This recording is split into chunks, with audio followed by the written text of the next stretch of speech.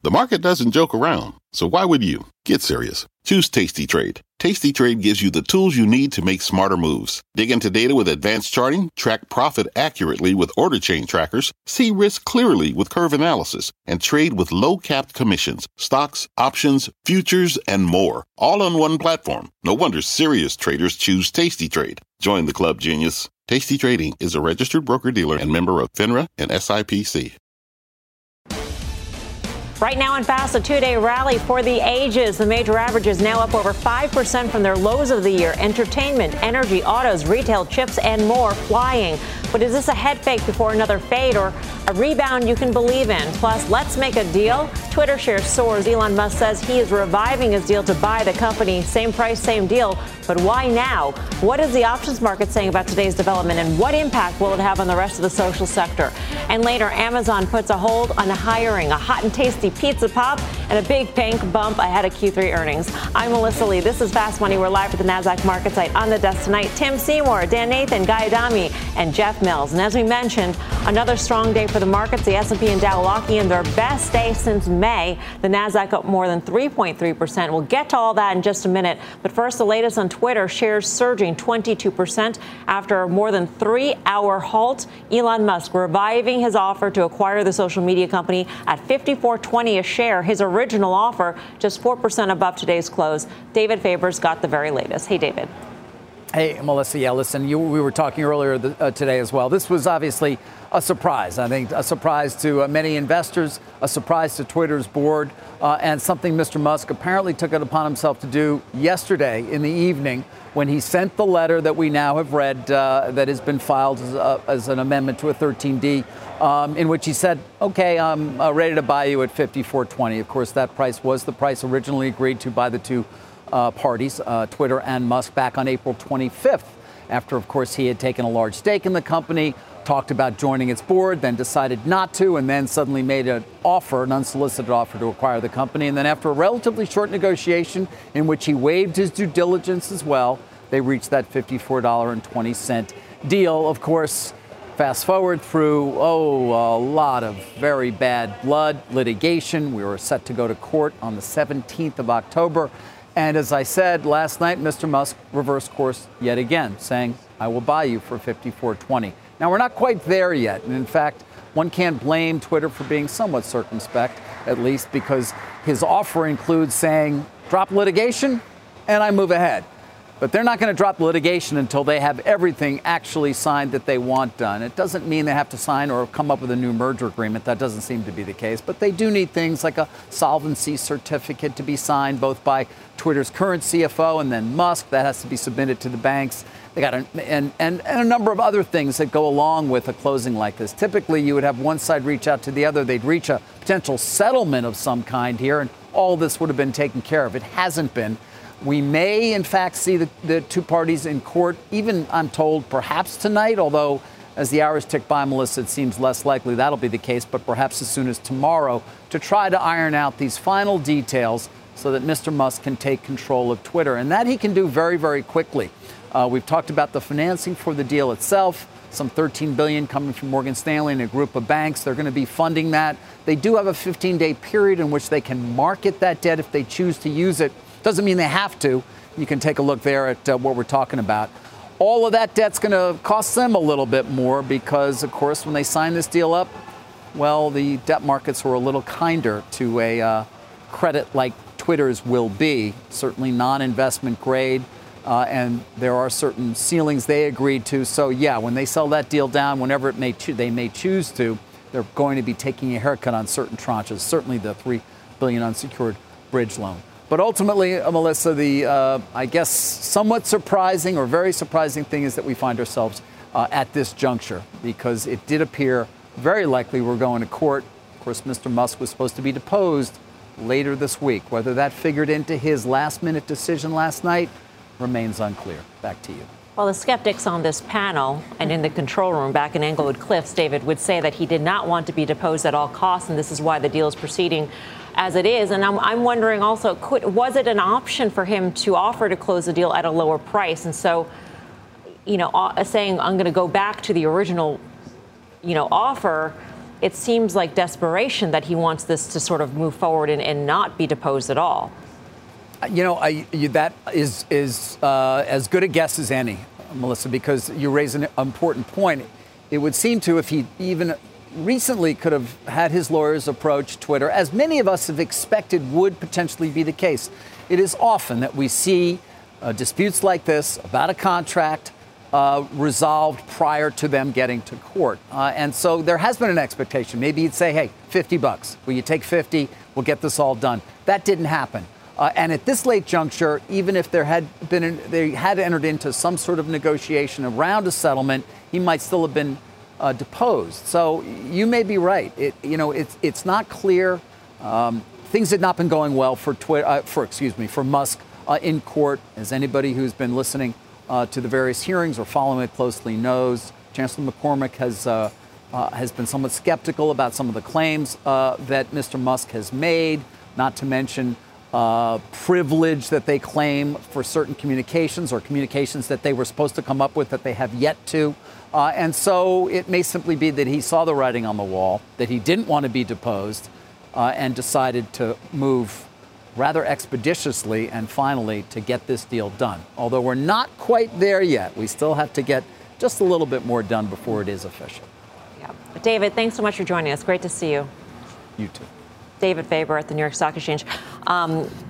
You're one of those skeptics, Tim, who believe that Elon Musk did not want to be deposed at all costs. The simple fact is he could have been asked about anything on the stand. And I think there are a number of different corners of his world that this could come up, and there's plenty of reasons why he wouldn't want to do this. The fact that he is not negotiating for some small improvement, even just a victory to show that he could do here. The other cynical assessment I make of at least the comments I've read so far is, yes, I'll do the deal if you drop the lawsuit. David appropriately pointed out that there's got to be some formality that he needs to come up with. But how about just the line that says, if I get the financing, if I get the debt financing? It's a different world. It's a very different credit world. We just went through where this would, both what the credit would look like and the beginning of the price talk around that. That, to me, is still an out. Of course, he's still going to end up back in court. But ultimately, if debt markets change and you can't raise capital in the same way, that's possible. By the way, look at how Tesla traded yesterday, right? I mean, you've got a case where it's as if Tesla stock knew yesterday something was going on. Yeah, well, the point there would be is if they don't get the debt deal done and he has to provide more equity, the only source of equity for him that has to sell Tesla stock to raise the cash. And the other thing on the debt is that a lot of these same banks that are on the hook, at least for, kind of raising this debt, had just gotten clobbered in this Citrix LBO deal, where this deal was done earlier in the year and then the market conditions changed. They were on the hook for it. So I have to assume that a lot of these banks who are also not in a great position right now, we've talked about some of this going on as far as what are some of the risks in the market right now about banks. I mean, listen, this is like far from over, in my opinion. I mean, David's reporting is phenomenal, okay? I just don't see this thing closing up, the banks coming in, all of those equity providers. We saw all those texts, all those bros offering to throw in $50 or 2 sticks here, this, that. Those guys, given where valuations are and the comps right now, the markets and stuff, it doesn't make any sense to me. Even where Twitter was 2 days ago before this news started to really percolate up, it was trading almost 30 times 23 EBITDA. In this market, that's not a stock that people are buying. I mean, think about where the debt markets were. Think about where yields were when that offer was first made, Guy. And I know you know this because you have a mind like a steel trap. But the 10-year yield was around 2.8% compared to where it is now. So many things have changed in terms of the valuation of this company and also the financing. It makes you wonder, how scared was he about this potential deposition, right? And, to go down this route. It's interesting about Twitter. I mean, you had people putting a $22 price target on this stock at points over the summer on fundamentals of the business. Now, here we are back at 54. It's incredible. Couple things stick out to me. What does it mean for Tesla? Tim brought it up and Dan's brought it up a number of times. By the way, Tesla's probably down 42% or so from its all-time high. So very quietly, that's a stock that has not been performing pretty well, number one. And number two, if Twitter is worth $40 billion, which I think is where we are right now in terms of market cap, I mean, I'm not suggesting Pinterest or Snap should be that, but they should be a percentage of that, and both are trading around 17. So maybe there's a trade just to play stock market a little bit on Snap and Pinterest in this environment. Can you impute this valuation of 54.20 in any way, shape, or form, Jeff Mills, onto other social stocks? No, because I don't think that the market would pay that. You know, this is a very specific instance where Musk has come out and he's willing to pay a price that maybe made sense a while back. But if you do back of the envelope calculations at the deal price, you're talking about 75 times earnings. I mean, that is not what these stocks are trading at in the public markets right now. So there could be some impact. And I know we'll talk about this later relative to Twitter's ability to attract ad dollars and maybe how that bleeds into a Google or a Meta or a Snap. So there could be some movement there. But in terms of saying, look, this is indicative of what the market's going to pay for some of these other social stocks, I just don't think you can do that right now. We'll have much more on the potential impact this Twitter deal could have on the rest of the space in just a few minutes. In the meantime, we do want to get to the markets. What a rally, a solid rally for a second day in a row. The S&P posting its best two-day gain since April 2020. The Dow climbing 8,500 points to close back above the key 30,000 level. That seems like a big number. It is. NASDAQ leading the way up more than 3.3%. All three indices up more than 5% from the year's lows hit just on Friday. Take a look at Treasury yields down again. The 10-year touching a low of 3.56%.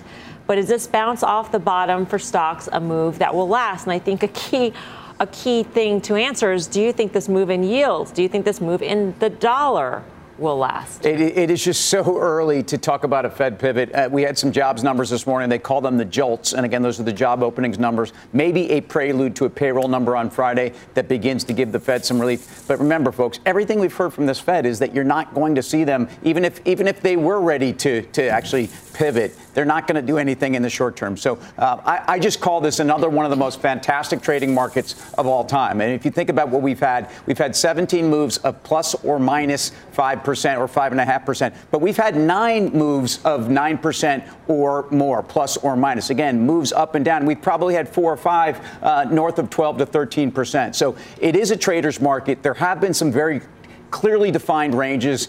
Technical and chart guys, and certainly our guys, Carter and Chris Verone, have had some great calls here. You've had classic head and shoulders. You've had 200 days been the stop line. You've had oversold conditions where markets bounce. I'm not saying it's that easy. I'm just telling you there's a lot more of this to come.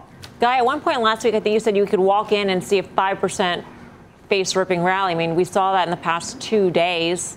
Maybe it's a few days off. But still, I mean, this kind of sort of violent reaction to the drawdown, that really illustrates these sort of bear market rallies and how strong they can be. Yeah, we were all sitting on the desk. Dan said similar. And listen, in our world, though, early is wrong. So we were early. But we talked about it on Tuesday. And one of the things that we pointed out, I think it was Tuesday night, that, look, you know, the VIX had traded up to 34 and change that day. You saw some really crazy intraday moves. And that spoke to what I called bad Greek or negative volatility for you option players at home. And it sort of stood to reason that we were setting up to be able to play the market from the long side, which looked brilliant until obviously Thursday and Friday happened.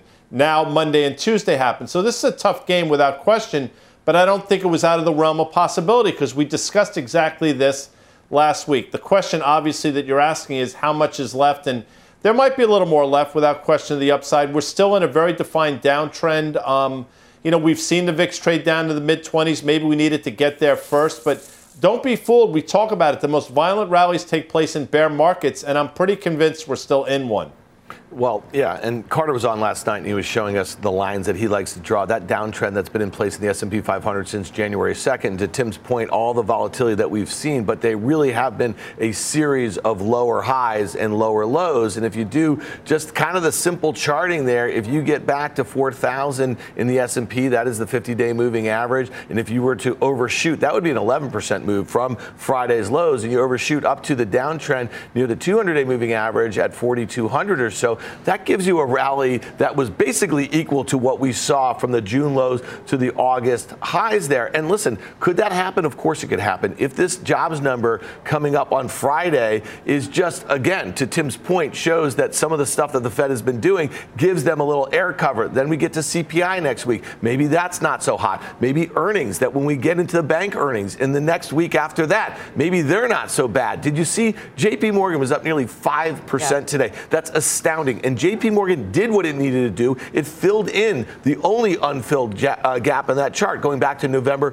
2020. So my point is we could have a similar sort of move like we saw in June, in July, into those highs. And then I've been saying this for about a week now. I would not be surprised if the Fed has some data that goes their way that in late October, a week before the midterms, when they have that November 2nd meeting, just before that, we see a trial balloon floated where maybe Fed funds futures have already moved more towards a 50 basis point rather than a 75 at the November 2nd meeing, and maybe they take their foot off the pedal, and maybe that is the thing that allows the market to rally. But I just want to say, you sound almost bullish, Dan. I am not short, listen, I'm short dollar, I'm short yields, I've been long some stocks, I took the QQQ short off last week. My point is, you got to let things breathe. I said it last week. You do not want to press situations where sentiment got so negative at a key technical spot last week. All that being said, I'm telling you, this market did not bottom before we had the recession. Short-term bullish, but extremely skeptical in terms of the role politics will play in the Fed's trajectory on interest rates.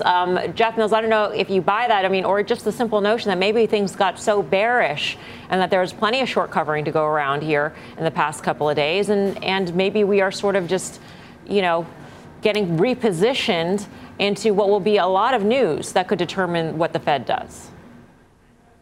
Yeah, I think sentiment has to be part of it, right? And you see these types of moves in bear markets all the time. This is nothing new. But ultimately, I think it comes down to the labor market and what that means for inflation. I think that's going to be the key. Whether this Fed pivot narrative is legitimate or not, it hinges on that. I don't think it is.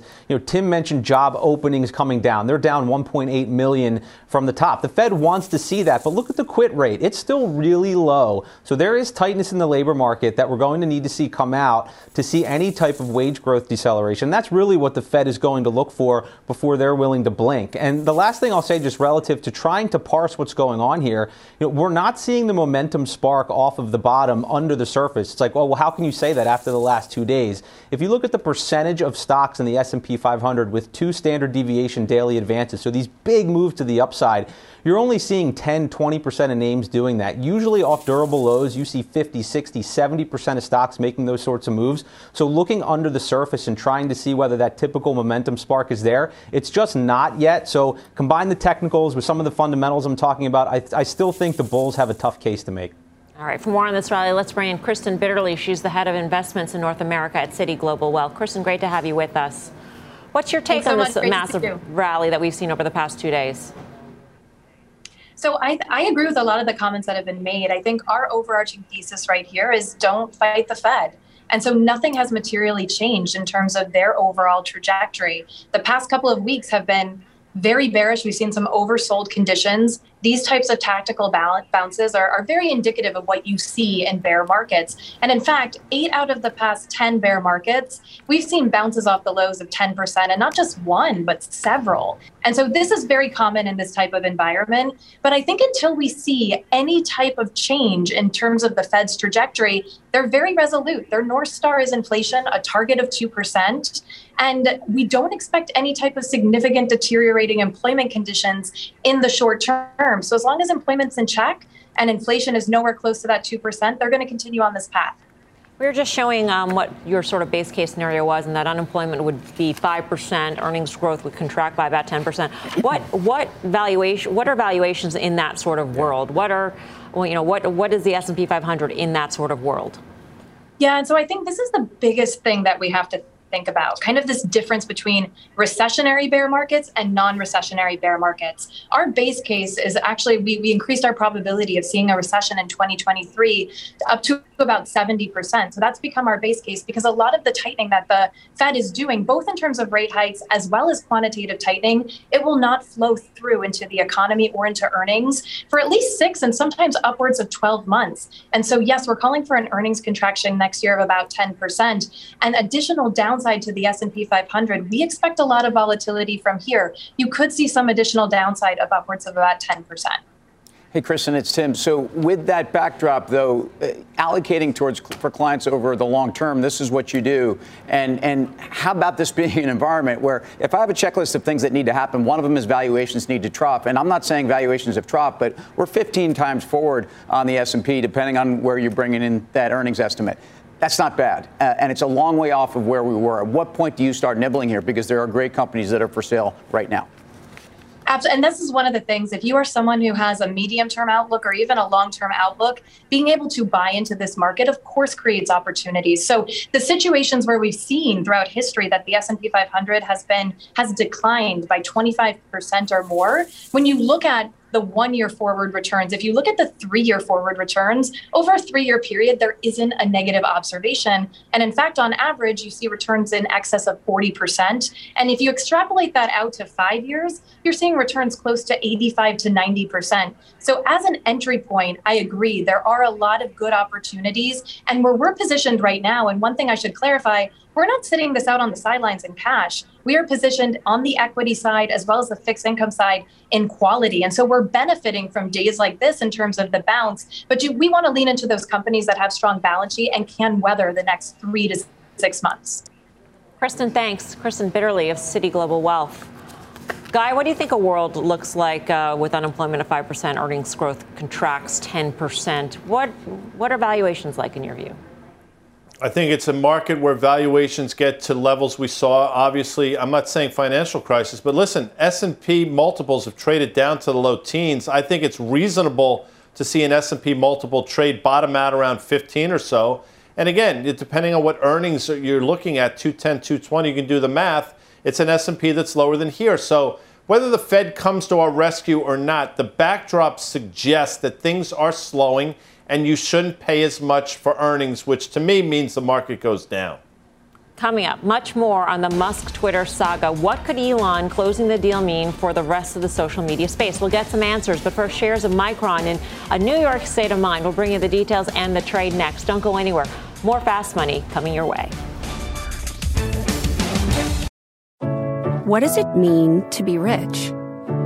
Maybe it's less about reaching a magic number and more about discovering the magic in life. At Edward Jones, our dedicated financial advisors are the people you can count on for financial strategies that help support a life you love. Because the key to being rich is knowing what counts. Learn more about our comprehensive approach to planning at edwardjones.com/findyourrich. Edward Jones, member SIPC. What's on the horizon for financial markets? At PGIM, it's a question that over 1,400 investment professionals relentlessly research in pursuit of your long-term goals. Specialized across asset classes, but united in collaboration, our teams provide global and local expertise. Our investments shape tomorrow, today. Pursue your tomorrow with PGIM, a leading global asset manager. Welcome back to Fast Money. Micron jumping more than 4% today. The chipmaker announcing plans to build the largest semiconductor factory in U.S. history. Micron's new plant, which will take more than 20 years to build and cost up to $100 billion, will be in central New York. Governor Kathy Hochul and Senator Chuck Schumer on hand for the announcement. It comes as the White House floats rules restricting Chinese access to microchip technology. So what do you make of all this, Jeff Mills? It's sort of a security theme here in terms of reshoring chip production and also limiting others from having our technology.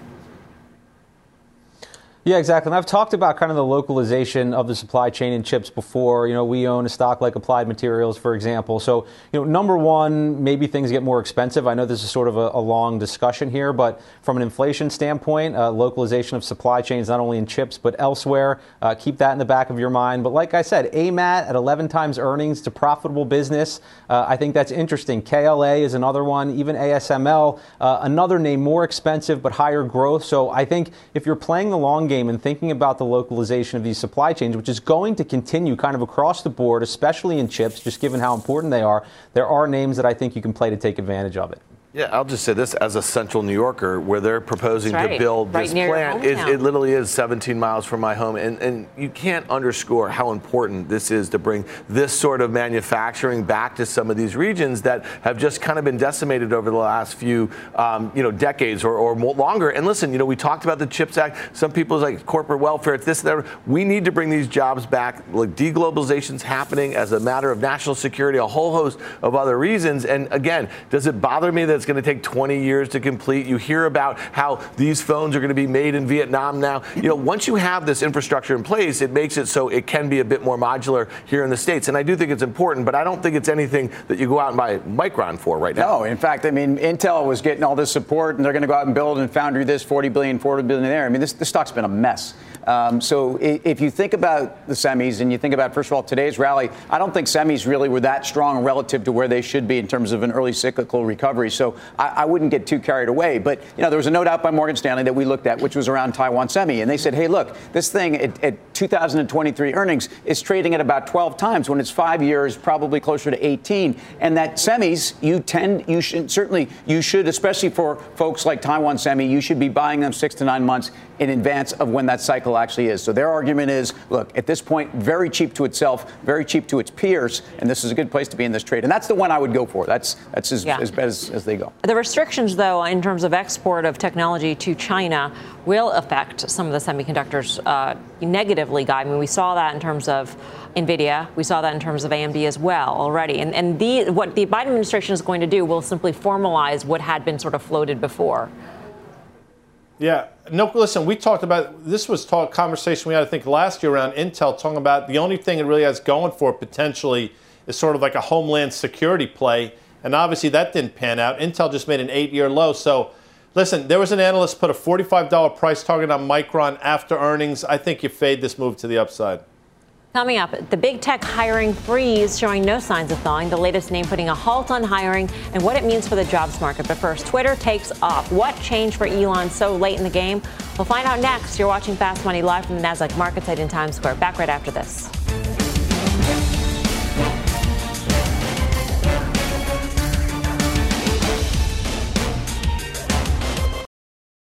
Top Thrill 2 is like no other course. 2 420-foot vertical speedways, 3 launches. All right, let's talk strategy. Copy that, driver. Go for maximum acceleration off the start. Roger that. You've got a short straightaway to push from 0 to 74 on the first vertical speedway. And what about the rollback? Rollback will set you up for an explosive reverse climb 420 feet in the sky so you reach 0 G's in total weightlessness. 420 feet of straight-up speed. Let's get it. Top Thrill 2, the world's tallest and fastest triple-launch stratocoaster. Get your tickets at cedarpoint.com. Welcome back to Fast Money. Elon Musk making headlines after news that he's reviving his $44 billion deal to buy Twitter. The stock halted for about 3 hours, but after it reopened, it surged more than 20% to close out the session at 52 even. For more on what the deal could mean, let's bring in Andrew Boone of JMP Securities. Andrew, great to have you with us. Let's say this is finalized, it happens, and Elon Musk is free behind closed doors without the scrutiny of public shareholders to do whatever he wants with Twitter, experiment with subscription services, you name it. Does that put pressure on the other publicly traded social media companies? I actually think it benefits them. 85% of Twitter's advertising is brand dollars.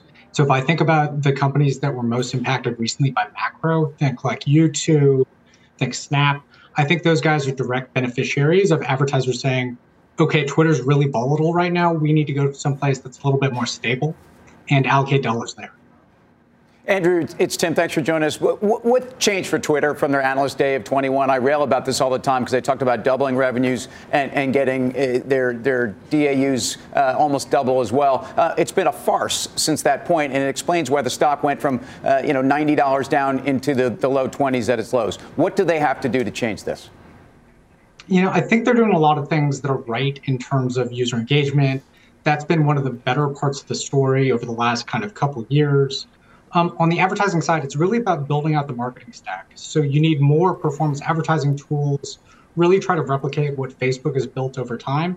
And then the next question is, look, across all of social, how do you replicate what you had pre-IDFA, right? So how do you bring back the targeting before Apple made their privacy changes? And how do you improve the overall return on ad spend for advertisers? Hey, Andrew, Jeff Mills here. So just a quick question relative to sort of the timeline of taking Twitter private and then relaunching it as a public company. I know I'm kind of putting the cart before the horse here, but I know they were talking about kind of a 3-year time horizon. Do you think anything has changed there relative to what's transpired over the past couple of months and now some of the questions that exist relative to the platform? I think it's going to be all about execution going forward. And so if Elon can have some success with subscription services, which would increase revenue visibility, the street likes that. If he can start to rebuild that marketing stack, if he can get DAO to reaccelerate in terms of user growth on the platform, all of those things would accelerate the timetable to come back to public markets, assuming the market opens back up, of course. Beyond that, what else would slow that down? The exact opposite, right? If he has trouble in terms of retaining employees, I know there's been multiple headlines there. If there are bigger kind of privacy headwinds that have yet to drop, if Apple continues to turn the screws there, that may take longer. And so it'll come down to execution. Andrew, great to speak with you. Thank you. Thank you. Andrew Boone of JMP Securities. Guy, what do you think? Do you think that Twitter, what's going on, maybe the chaos, the uncertainty, will cause advertisers to go elsewhere? No, I think people want to stay. I've always thought Twitter is an extraordinarily powerful property and being underutilized and undermonetized. And obviously that was wrong for a long time, and here we are. So, no, I don't think advertisers are going to flee. There are only so many places they can go. I mean, my problem is, this is what we talked about at the top of the show. This has to get paid for in this environment. So what's the knock-on effect potentially to Tesla? And I'll keep coming back to it. To me, if this goes through, it augurs, I think, negatively for Tesla, the stock. And again, if you're looking for sort of second derivative plays, I think Snap, and I think Dan would agree, and or Pinterest on the long side makes sense here. Yeah, I don't disagree, but it's interesting when you think about Twitter's business. Very soon, we're not going to be talking about it. We're not going to have the transparency if this deal closes. And just to put some context, 10 years ago, Facebook, Meta, went public. It had $5 billion in sales. That is what Twitter is expected to have this year. So think about how poorly they've grown that revenue base, how they've monetized those users. Their users have been stuck. They haven't been growing them. And when you think about the margin differential between, let's say, Meta at about 80% gross margin versus Twitter where they are at 60 and not getting better. I mean, this business is going to be just impaired because the management and that plan that the whole team was looking at, the 2023 plan, when this news hit the wires today, that team's blown up. It's gone. You know what I mean? Yeah. So what I'm saying is this is kind of like a dead stick right now. Are you also saying as a private company that it's even worse off because they don't have to, this is a company that we're questioning what they're reporting as. Well, let's say this. If stock-based compensation is a huge part of how these companies incentivize people, this company is being taken out in a manner that he's massively overpaying. He's double paying for that. Usually when you want to buy an asset like this, take it private, you want to retool it, you want to lever it up, you want to bring it out at a higher valuation, and that is the incentive for the new management to come in. That's out the door. That's blown up. So to me, I think the service probably gets worse before it gets better. I don't know how they monetize it better if they're going to be losing users, which I suspect they will, especially if they're going to bring MAGAtown back to the thing. So to me, I don't know. I mean, you guys are snickering, but that's a real issue here. Well, I mean, the idea of less censorship is clearly one of his principles. Yeah. Well, you're wearing your Twitter jacket today, so you seem on board. It's a coincidence, by the way. So let's say they reinstate Donald Trump onto Twitter. Yeah. Would you leave the service? Yeah, probably. I mean, I don't need to be there for that. I'm not on Truth Social for a reason. And no one other than QAnon, MAGA conspiracy. You don't have to follow him at all. You don't have to see anything about Donald Trump or from Donald Trump on Twitter, and that is the beauty of Twitter. I think we're all. We were talking about in the use... break. We all use it much less. We don't really engage with it. I don't know how they monetize it. I don't see a lot of ads. I don't do micro-commerce. There's a lot of things that are e-commerce. I'm not doing that on that. So to me, if I don't find it, lost relevancy in general, though, I think is what a lot of us are saying. Yeah. I don't know that. Well, when it's not a publicly traded company, we're going to be talking about it far less. And I actually think that actually hurts the relevancy within certain verticals also. That's okay. I buy that. Yeah. Twitter's options, meantime, exploded in response to this latest twist. Mike Coe is here to explain where options traders think this deal is heading next. Mike, what'd you see? Yep, so Twitter traded well over 2 times the average daily call volume, and most of that volume took place after it commenced trading again late in the session.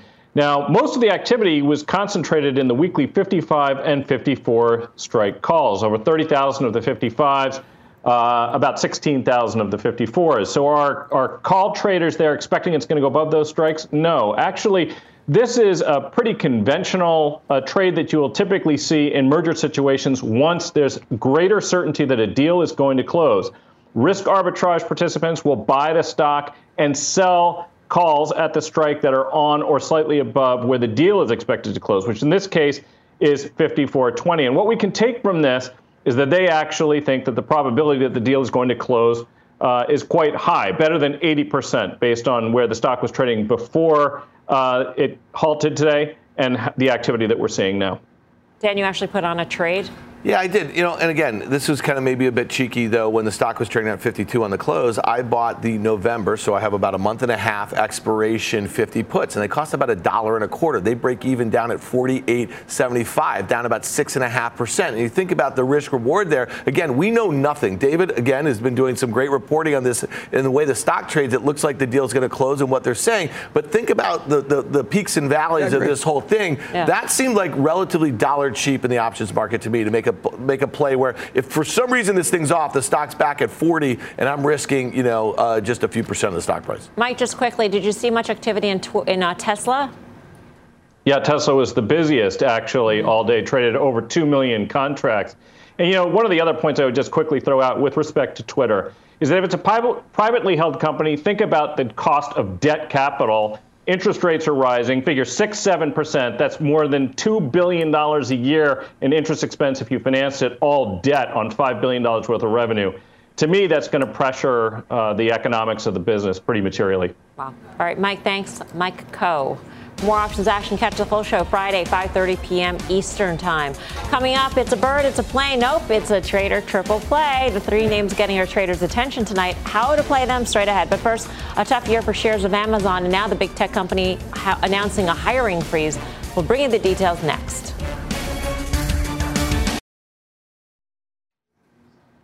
Welcome back to Fast Money. Amazon reportedly freezing corporate hiring in its retail business. According to the New York Times, the company instructing recruiters to close all open job postings for those roles in the coming days and cancel some recruiting activities. Amazon joining the ranks of several other big tech companies that have announced hiring freezes and cost-cutting efforts amid fears of an economic downturn. When will this show up in the numbers, Jeff? When?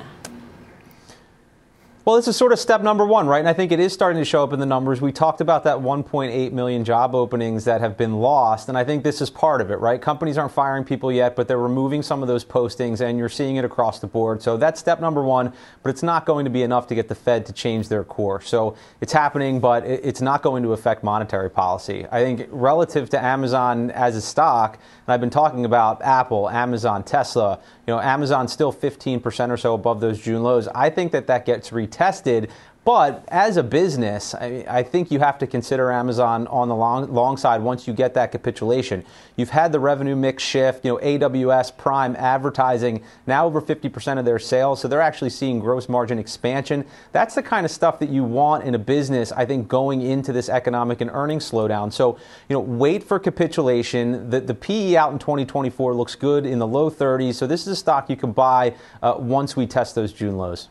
You own it. Yeah, I own it. And look, the value is in AWS, and there's an argument that we haven't really heard enough out of AWS to get all that build up on Amazon because of the same enterprise questions that at least is demand still there. This is one of the great stocks to be nibbling at. I think after this move, I still think you're going to get a chance to buy it back near that 105, 110 level, if not that 100, where I think is really where you should be diving in. Coming up, we've got a trader triple play for you next from Domino's heating up Ford and overdrive in dollar store doldrums. Bring you the trades on these stocks, and throughout Hispanic Heritage Month, we're celebrating our teammates and contributors. Here's the CEO of Norwegian Cruise Line. I've been both very lucky and very blessed to be Hispanic, and I wear it proudly. Being a Cuban refugee in the 1960s and growing up in Connecticut, one of the things my parents instilled me at a young age was a standard of excellence. Whatever you do, be the best at it. Work hard and great things will come. And if I could only give someone 2 pieces of advice, that would be it. Reach for the stars. We can all get there.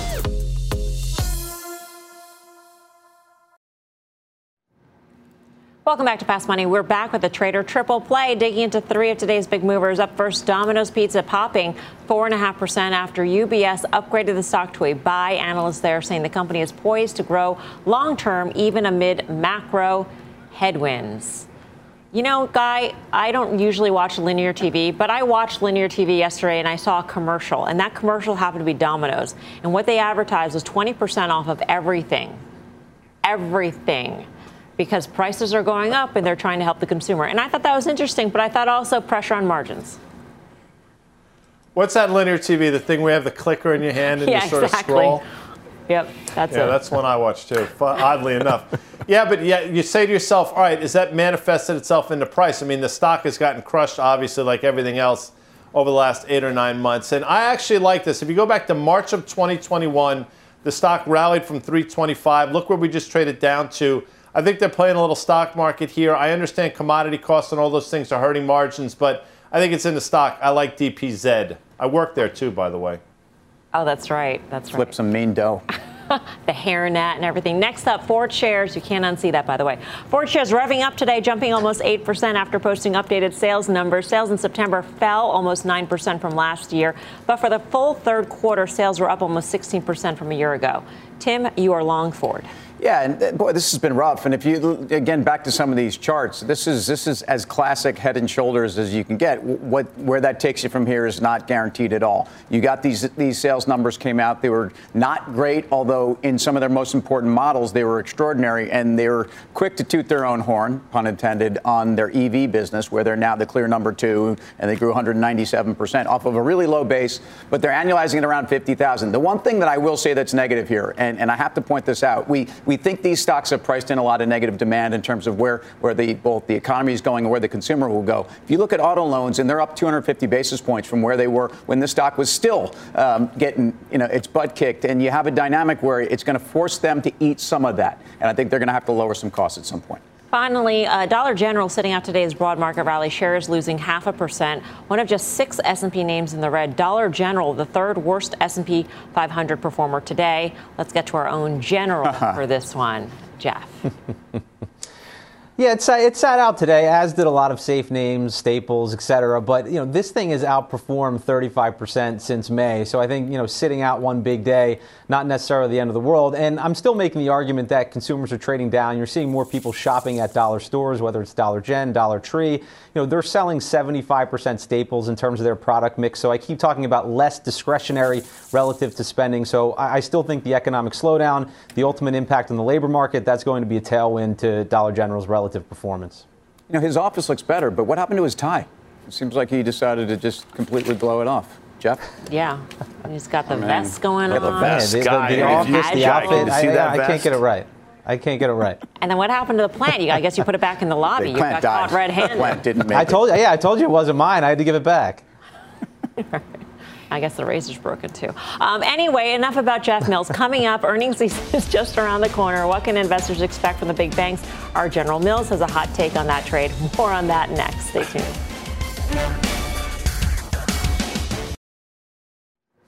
Welcome back to Fast Money. Shares at JP Morgan jumping more than 4.5% today. Analysts at Citigroup saying the nation's biggest bank could beat EPS estimates by at least 30 cents when it reports next Friday. Results helped by higher net interest income from rising rates. JP Morgan joins Goldman Sachs, Comerica, and Bank of New York Mellon on Citi's conviction buys. So, Jeff, what do you think of the call? Yeah, well, J.P. Morgan's a name that's underperformed. So if you do get a beat on earnings, then the stock probably will pop. But I think, generally I'm still not so hopeful about banks if you're looking out, say a quarter or two. I think we put this chart together, but, just very quickly, banks tend to outperform when rates rise. So we've had this massive spike in rates, and we've had some bank outperformance, but not as much as you might expect. So my guess is once you see long-term yields start to peak, which I think that they are close to doing, the economy starts to slow. I think you lose that support for banks. This higher rate narrative that's been propping them up, kind of pulling up that relative performance goes away. So I still would not be chasing this bank outperformance here. Guy, are you optimistic about JP Morgan specifically? I mean, Jamie Dimon could come out on the conference call and say it's like a category 4 or 5 storm approaching, blah, blah, blah, and it's all blown out of the water. Yeah, and the stock traded a 2-year low the other day down to 104 and change, bouncing now. I mean, I think it can continue to rally in earnings without question. And in terms of valuation, it's probably as cheap as it's been since, I want to say, the financial crisis. I'll just add this. I was watching that linear TV thing the other day. I switched on to Rip Van Winkle, the old dude that falls asleep. And I'm convinced that must have happened to me because clearly it's Halloween and Mills is dressed as one of those Wall Street bros with that vest, because that's the only possible explanation for that outfit. Boo. It's my fall Wall Street tuxedo. Poor Jeff Mills, they're really taking the abuse. I kind of feel bad about it, it's but like not body bad armor. enough to stop it. It's like a flak jacket. JP Morgan, Tim? Well, it's just every time I do the show from this office. I can never do it from this office again. That's the problem.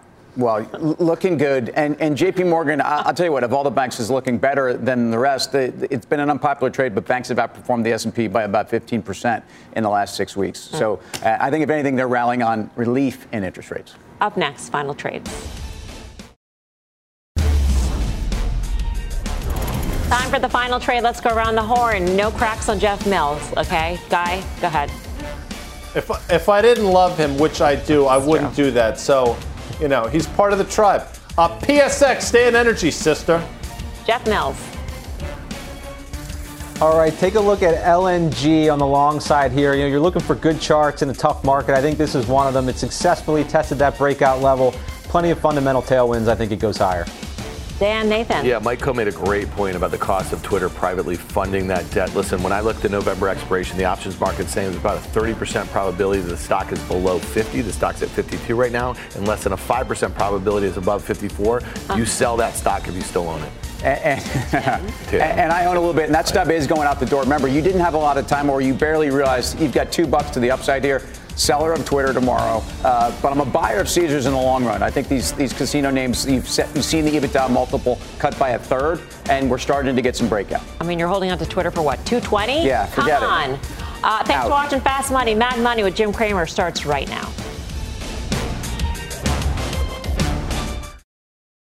Top Thrill 2 is like no other course. 2 420-foot vertical speedways, 3 launches. All right, let's talk strategy. Copy that, driver. Go for maximum acceleration off the start. Roger that. You've got a short straightaway to push from 0 to 74 on the first vertical speedway. And what about the rollback? Rollback will set you up for an explosive reverse climb 420 feet in the sky so you reach 0 G's in total weightlessness. 420 feet of straight-up speed. Let's get it. Top Thrill 2, the world's tallest and fastest triple-launch strata coaster. Get your tickets at cedarpoint.com.